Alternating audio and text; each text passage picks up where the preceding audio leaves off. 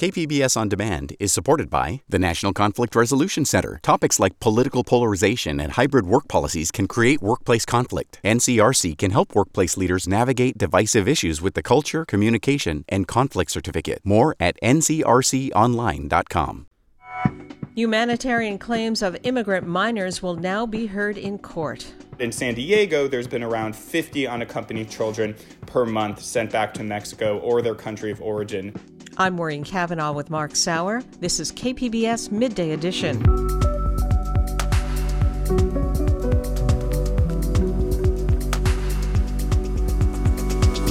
The county's new board is getting set to tackle a climate action plan. It's just like Groundhog's Day. It has been Groundhog's Day. I mean, that we just have to keep revisiting.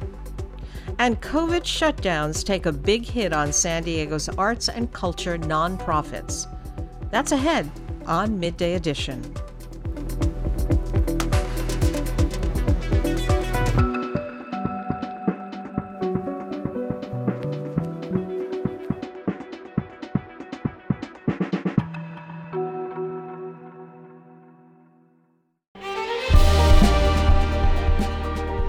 Hi, I'm Bill Hohen. And I'm Ted Hohen. Over the past 50 years, our family has brought many world-class dealerships to Carlsbad, including Mercedes-Benz, Porsche, Audi, Honda, Acura, Jaguar, and Land Rover. That's right. This year we're celebrating 50 years in Carlsbad. So on behalf of the entire Hohen family, we want to thank San Diego. Throughout the years, we've taken tremendous pride in meeting and even exceeding our customers' automotive needs. We value the relationships with our clients and look forward to serving you for years to come. We invite you to visit one of the Hohen Carlsbad dealerships or hohenmotors.com.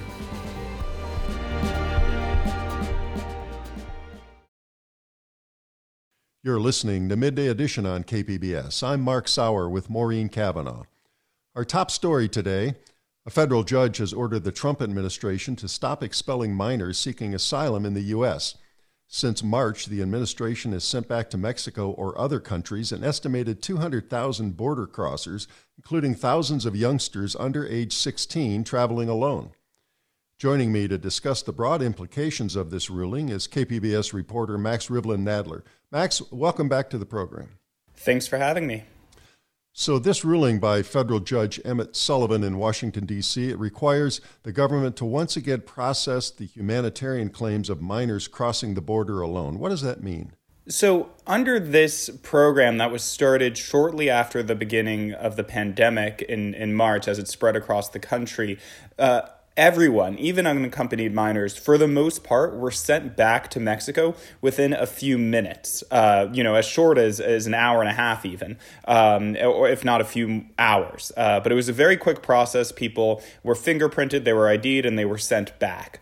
And this led to situations where young people, as young as 3, 4, 5, were sent back into Mexico, sometimes when they're not even Mexican, if they're from a Central American country as well. So what this ruling now says is that they actually will get a hearing on the credible fear of where they're leaving from, and they'll be placed in a holding facility before they're immediately deported. So we have across this country, as we know from previous humanitarian crises along the southern border, several places where we can hold young people. These are quasi-detention facilities for the most part. Some are hotels, but young people can stay there for months or for weeks or months as their asylum case gets sorted out.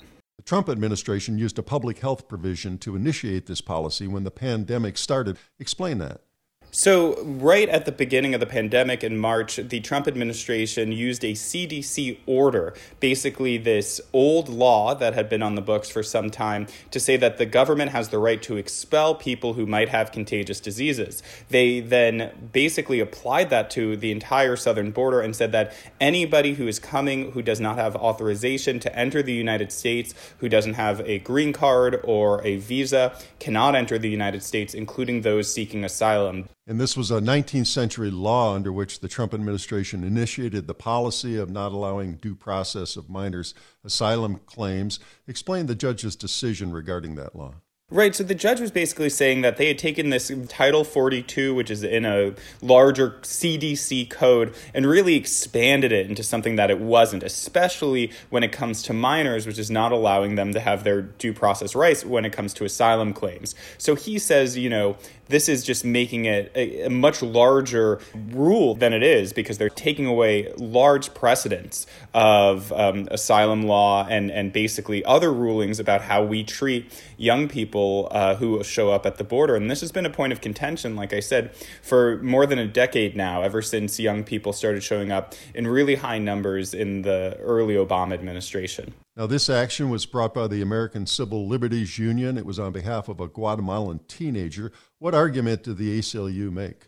This Guatemalan teenager was set to be removed shortly after they entered the United States, and the ACLU, which had been looking for a plaintiff for some time to challenge this, found him, went to a magistrate judge in Texas, and basically got a stay on that removal by saying that it would circumvent his right to have a credible fear interview, as well as his rights as a young person who's under 18 as a minor. So it went to a magistrate judge in Texas. The Texas judge agreed. It stopped his removal. And this larger ruling, which takes effect nationwide, it comes from this judge in D.C. who is acting off of the case of this Guatemalan teenager. And the ACLU's argument was you can't ignore this years and years of litigation just because you have this very expansive interpretation of a CDC subsection code. But the ruling as it stands now does not apply to adults crossing the border seeking asylum here, right? No hearings for them. For adults, there are other current policies in place which would allow very quick removal, even without this Title 42 code that they're citing. So basically, I think the priority was placed on the young people who we don't know exactly how many have been sent back. We have an idea that basically over 8,000 kids have been expelled across the entire border. That was as of September. And around in San Diego, there's been around 50 unaccompanied children per month sent back to Mexico or their country of origin since March. But this is incomplete data because we're relying almost solely on the government, and we're hearing from the other side of the border that there's a lot more people just being sent back or pushed back to the other side without any documentation. Now, what impact might this ruling have on the number of people showing up at border crossings seeking asylum? And after all, Mexico, Central America are racked by COVID-19. Their economies are really struggling, and places like Nicaragua have been belted by multiple hurricanes. Right. This current administration has done nothing to alleviate the circumstances that people are trying to leave from in Central America. It's been just basically a suppression tactic, trying to work with Mexico to make sure that it's militarized its southern border, to make sure that people can't make it to the United States. That's made great business for traffickers, human traffickers, to come and take people across the southern border. So the basic idea here is that for the next couple of months, especially because of these natural disasters, the footage coming out of Nicaragua is horrifying. People are still going to be leaving these countries and coming to the southern border, and just basically pushing them back into Mexico is not going to solve anything. And finally, some observers say this presents a challenge for the incoming Biden administration regarding the rise of migrants at the border seeking asylum. What do they mean by that? Right. So the Biden administration is going to have to ultimately decide whether they're going to lift Title 42. That's not going to be easy, right? Because you want to do it in a way that doesn't lead to a rush on the border. Even if you're planning on allowing as many people to come in as possible to get credible fear interviews, that takes a lot of manpower. And a lot of these institutions have been kind of stripped to the bone under the Trump administration, especially the asylum system has been taken apart. You'd have to rebuild it almost from scratch.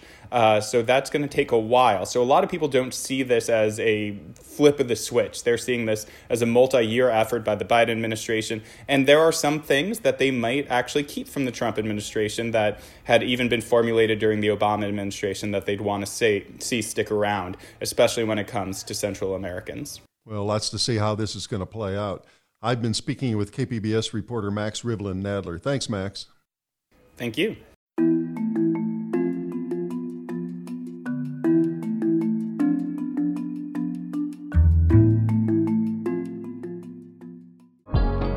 KPBS On Demand is supported by Bill Howe Plumbing, Heating and Air, Restoration and Flood Services, Family owned and operated for 3 generations, Bill Howe has been serving the plumbing, heating and air, and water damage needs of the San Diego area since 1980. With their fleet of trained professionals, Bill Howe has the ability to service all major and minor plumbing and HVAC emergency needs 24 hours a day, 7 days a week. Bill Howe is committed to providing excellent service to their customers with transparent quotes and attention to detail on every job. Whether you're in need of an HVAC installation, plumbing, or water damage restoration in San Diego, they offer the convenience of scheduling an appointment over the phone, online, or through live chat on their website. Call 1-800-BILL-HOWE or visit BillHowe.com. Because we know how. This is KPBS Midday Edition. I'm Maureen Cavanaugh with Mark Sauer. San Diego County is already working on another climate action plan, hoping they can come up with one that stands up to legal scrutiny. KPBS environment reporter Eric Anderson says there will be a new perspective on the Board of Supervisors after the latest effort flamed out this past summer. San Diego County has already put together 4 climate action plans, each a spectacular failure. It's just like Groundhog's Day. It has been Groundhog's Day. I mean, that we just have to keep revisiting. The Climate Action Campaign's Nicole Capritz says the county has been pushed by the state. California law requires all counties to reduce the amount of greenhouse gas they put into the air, but none of the county's previous climate action plans survived legal scrutiny. They've been defiant, purely defiant, and didn't care what the state law said. And so despite what the court kept saying, that's not okay, they just kept doing the same thing. So here we are. Environmental advocates say they've shared their views about what will work with the county, but each final plan failed to include their input. That's always been the crux of the problem. They really had their own game plan in mind, and so they were kind of having perfunctory public process, but they really, at the end of the day, wanted to continue to allow growth in the backcountry, to continue to allow sprawl. And if we're going to continue to sprawl, we can't meet state climate goals. One major issue is vehicle miles traveled. That's how the state measures if greenhouse gas emissions are getting airborne. County officials have a general plan that aims to limit increases in vehicle miles traveled by locating new housing near existing services.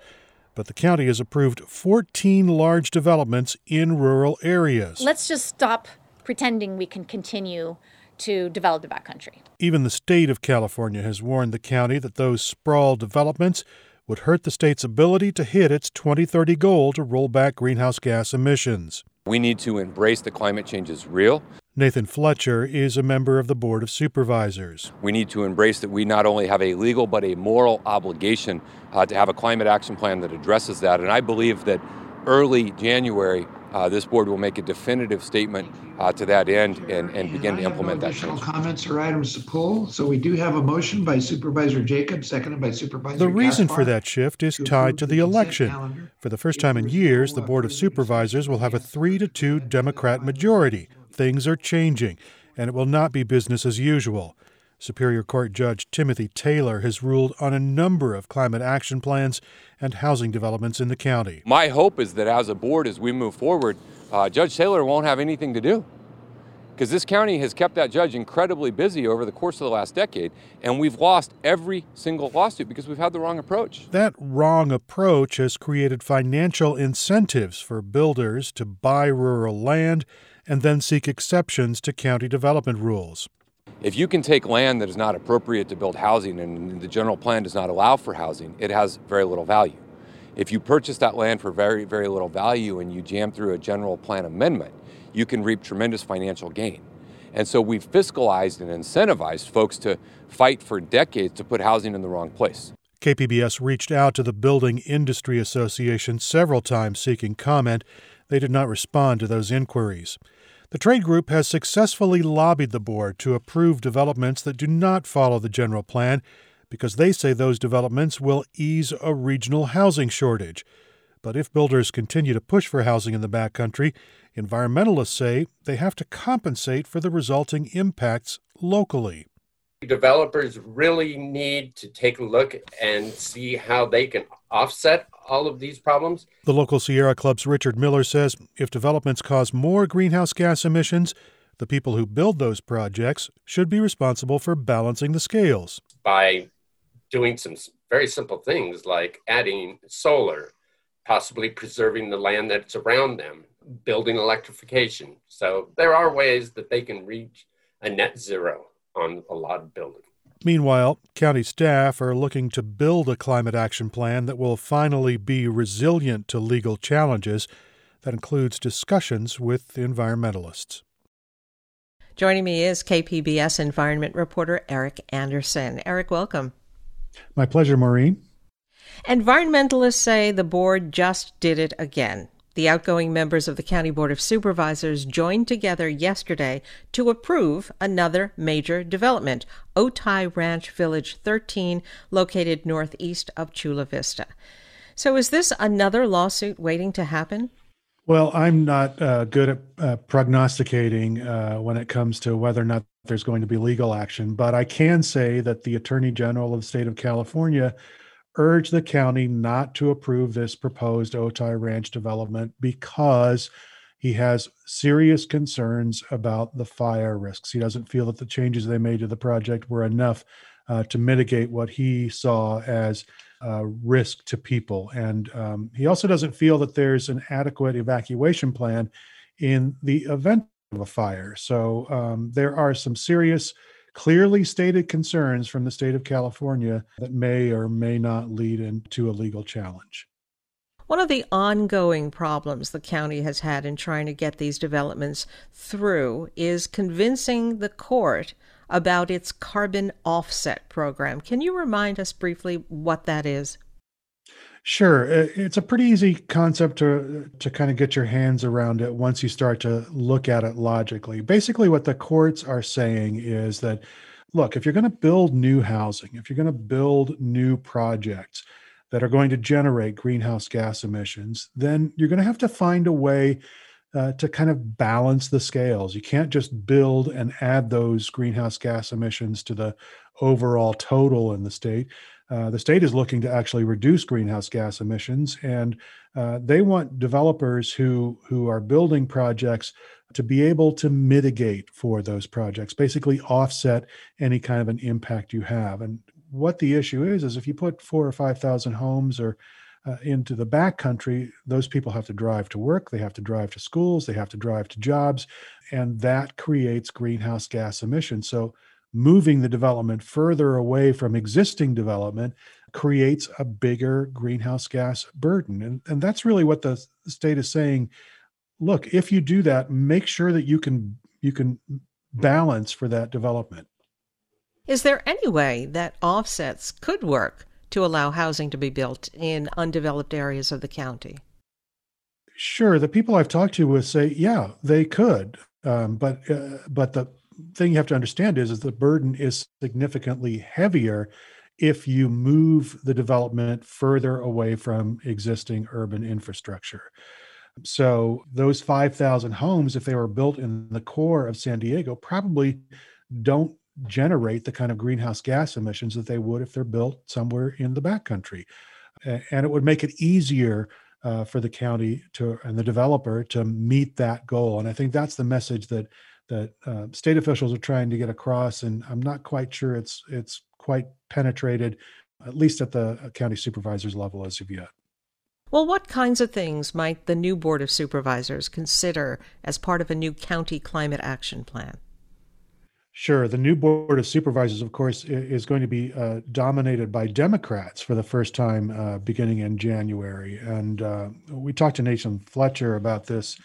He's fairly confident that the board will relatively quickly say, look, if you're going to ask for an exception to the county's general plan to build somewhere in a rural area, you really need to carry the water on that and show that you can balance the greenhouse gas emissions, show that you can make sure that is environmentally sound before they're willing to give you that okay.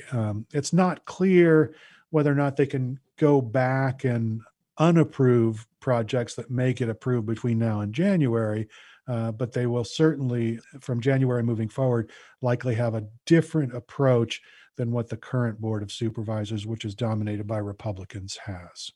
So is it your sense that most development will be halted until the county approves a new climate action plan? Really hard to say. There is ongoing development now that doesn't require supervisors' approval because it's in the confines of the general plan. There's a project up in Valley Center. Several hundred homes are being built right next to a major freeway, so it's right within services. It's inside the general plan.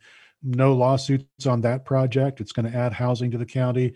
It's just going to conform to what county planners were looking at when they considered the boundaries of their general plan development.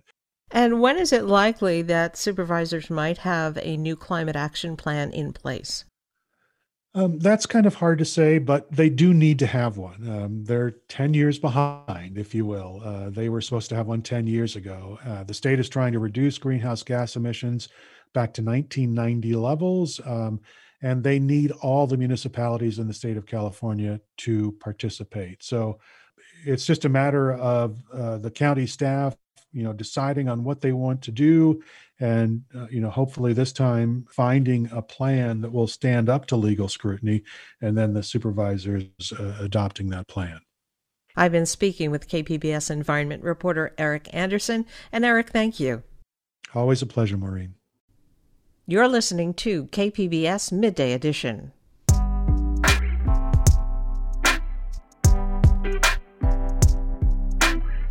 KPBS On Demand is supported by the Museum of Contemporary Art San Diego, offering visitors to the La Jolla campus special exhibitions, collection galleries, coastal vistas, seaside dining, and more. MCASD.org. This is KPBS Midday Edition. I'm Maureen Cavanaugh with Mark Sauer. New research from University of San Diego's Nonprofit Institute and the Commission for Arts and Culture shows that the arts and culture sector is particularly hard hit by COVID shutdowns, more so than any other nonprofit sector in the region, with shifting demands, loss of program revenue, donations, and funding, plus unprecedented cuts and furloughs. We're seeing an industry in crisis. KPBS arts editor and producer Julia Dixon Evans spoke with one of the authors of the study, Laura Dietrich, Associate Director of the Nonprofit Institute. Laura, let's start with the staggering 95% of organizations reporting a loss of program-related revenue. Sector-wide total loss of $96.6 million, $79.4 million of that from programs. So admission and tickets, classes, etc. What have you found across the arts and culture sector in San Diego, and how does it compare to other sectors? Well, in particular, arts and culture organizations are what we call high contact or close proximity organizations, right? So they are interacting with people on a regular basis. So they have a more difficult time shifting their programs online. Other nonprofits have been more successful at that, although arts and culture organizations are figuring it out. But if you're tied to a building and people coming into your building to experience your art or your performance, over 90% of the organizations in our survey as of September 1 were closed or only partially open. So they're just unable to generate revenue in the same ways that some other kinds of nonprofits are able to do so, especially because they rely so much on that face-to-face interaction. And artists by nature are creative and problem solvers, and we saw some quick pivots in the industry and a community that's pretty hungry for art, whether for healing or escape. And I spoke with Jennifer Eve Thorne of Moxie Theater, who had pivoted to virtual programs almost right away. We have had to be innovative in a way that I think theater hasn't been forced to be in a long time. And the cycle of innovation for theaters is speeding up. And so what's really been cool is finding a way to continue to make art, to reach and educate audiences about how to access it, and realizing that this may be the solution to access to the arts that was really missing and making theater something that was only available to a minority of people who could afford it. Are these digital or virtual programs sustainable for organizations? Well, one thing we see in the data is they are certainly an option. And as the Moxie Theater demonstrated, they were able to pivot quickly. Smaller organizations in our research tended to be able to move their programming online or even figure out ways to do things creatively outside or, in venues that were open. So, in that respect, those organizations tended to do well.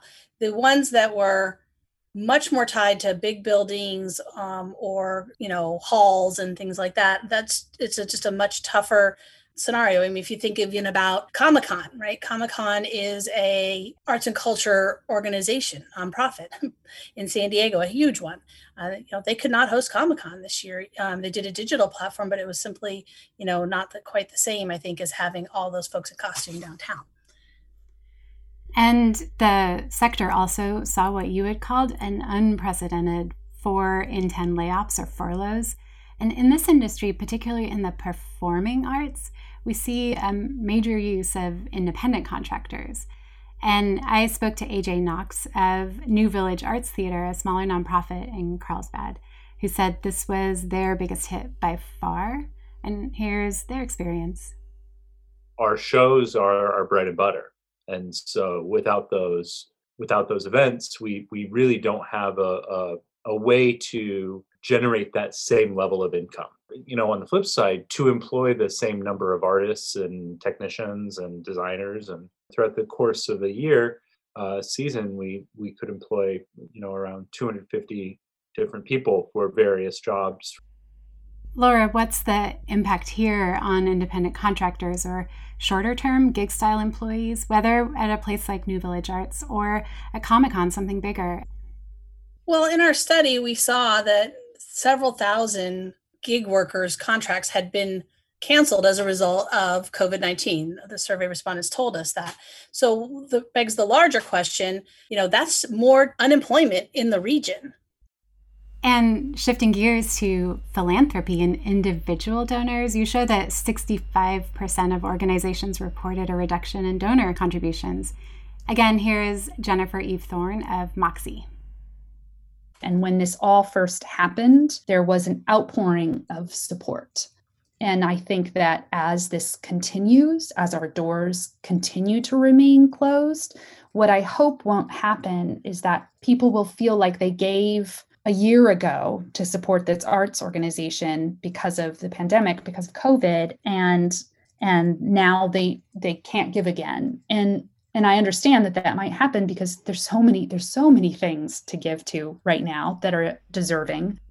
Laura, what did you find about COVID's impact on philanthropy? Are people still giving but differently?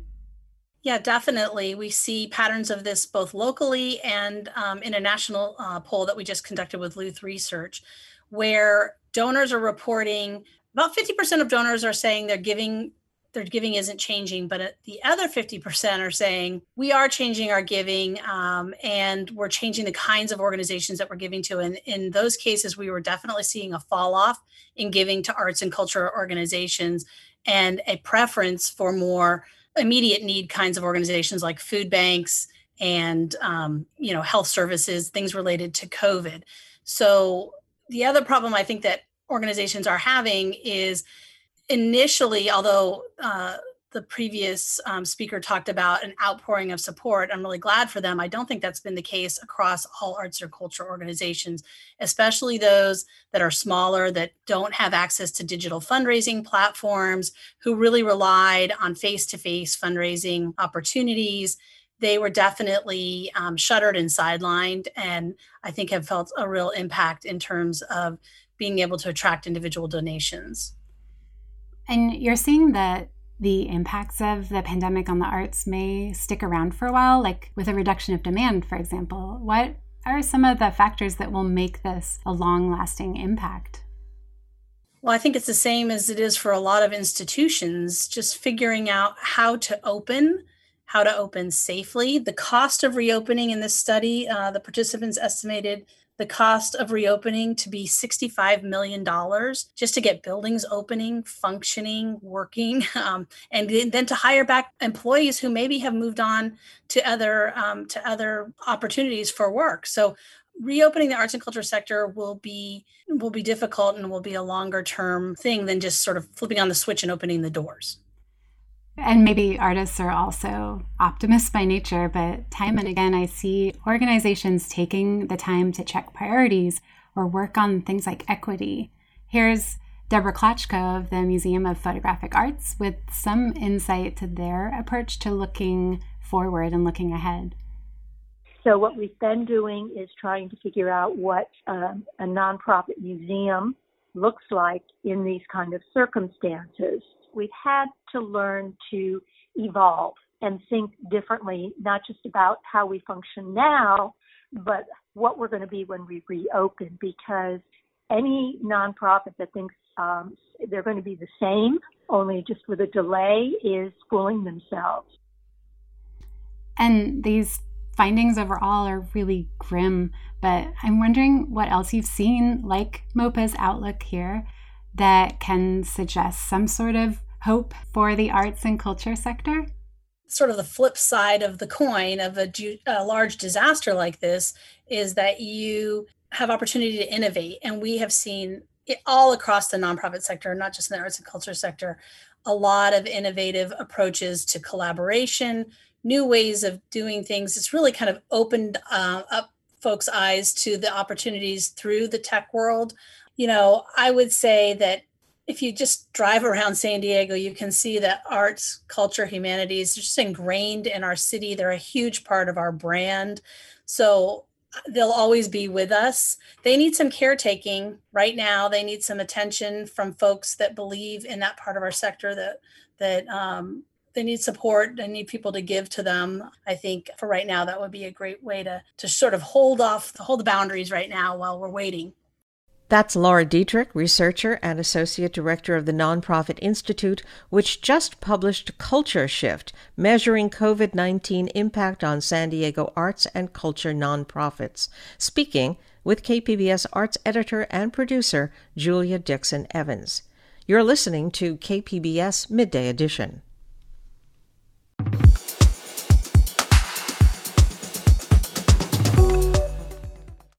KPBS On Demand is supported by the University of San Diego, offering professional and continuing education courses in the areas of business, education, healthcare, and engineering. For enrollment opportunities, visit pce.sandiego.edu.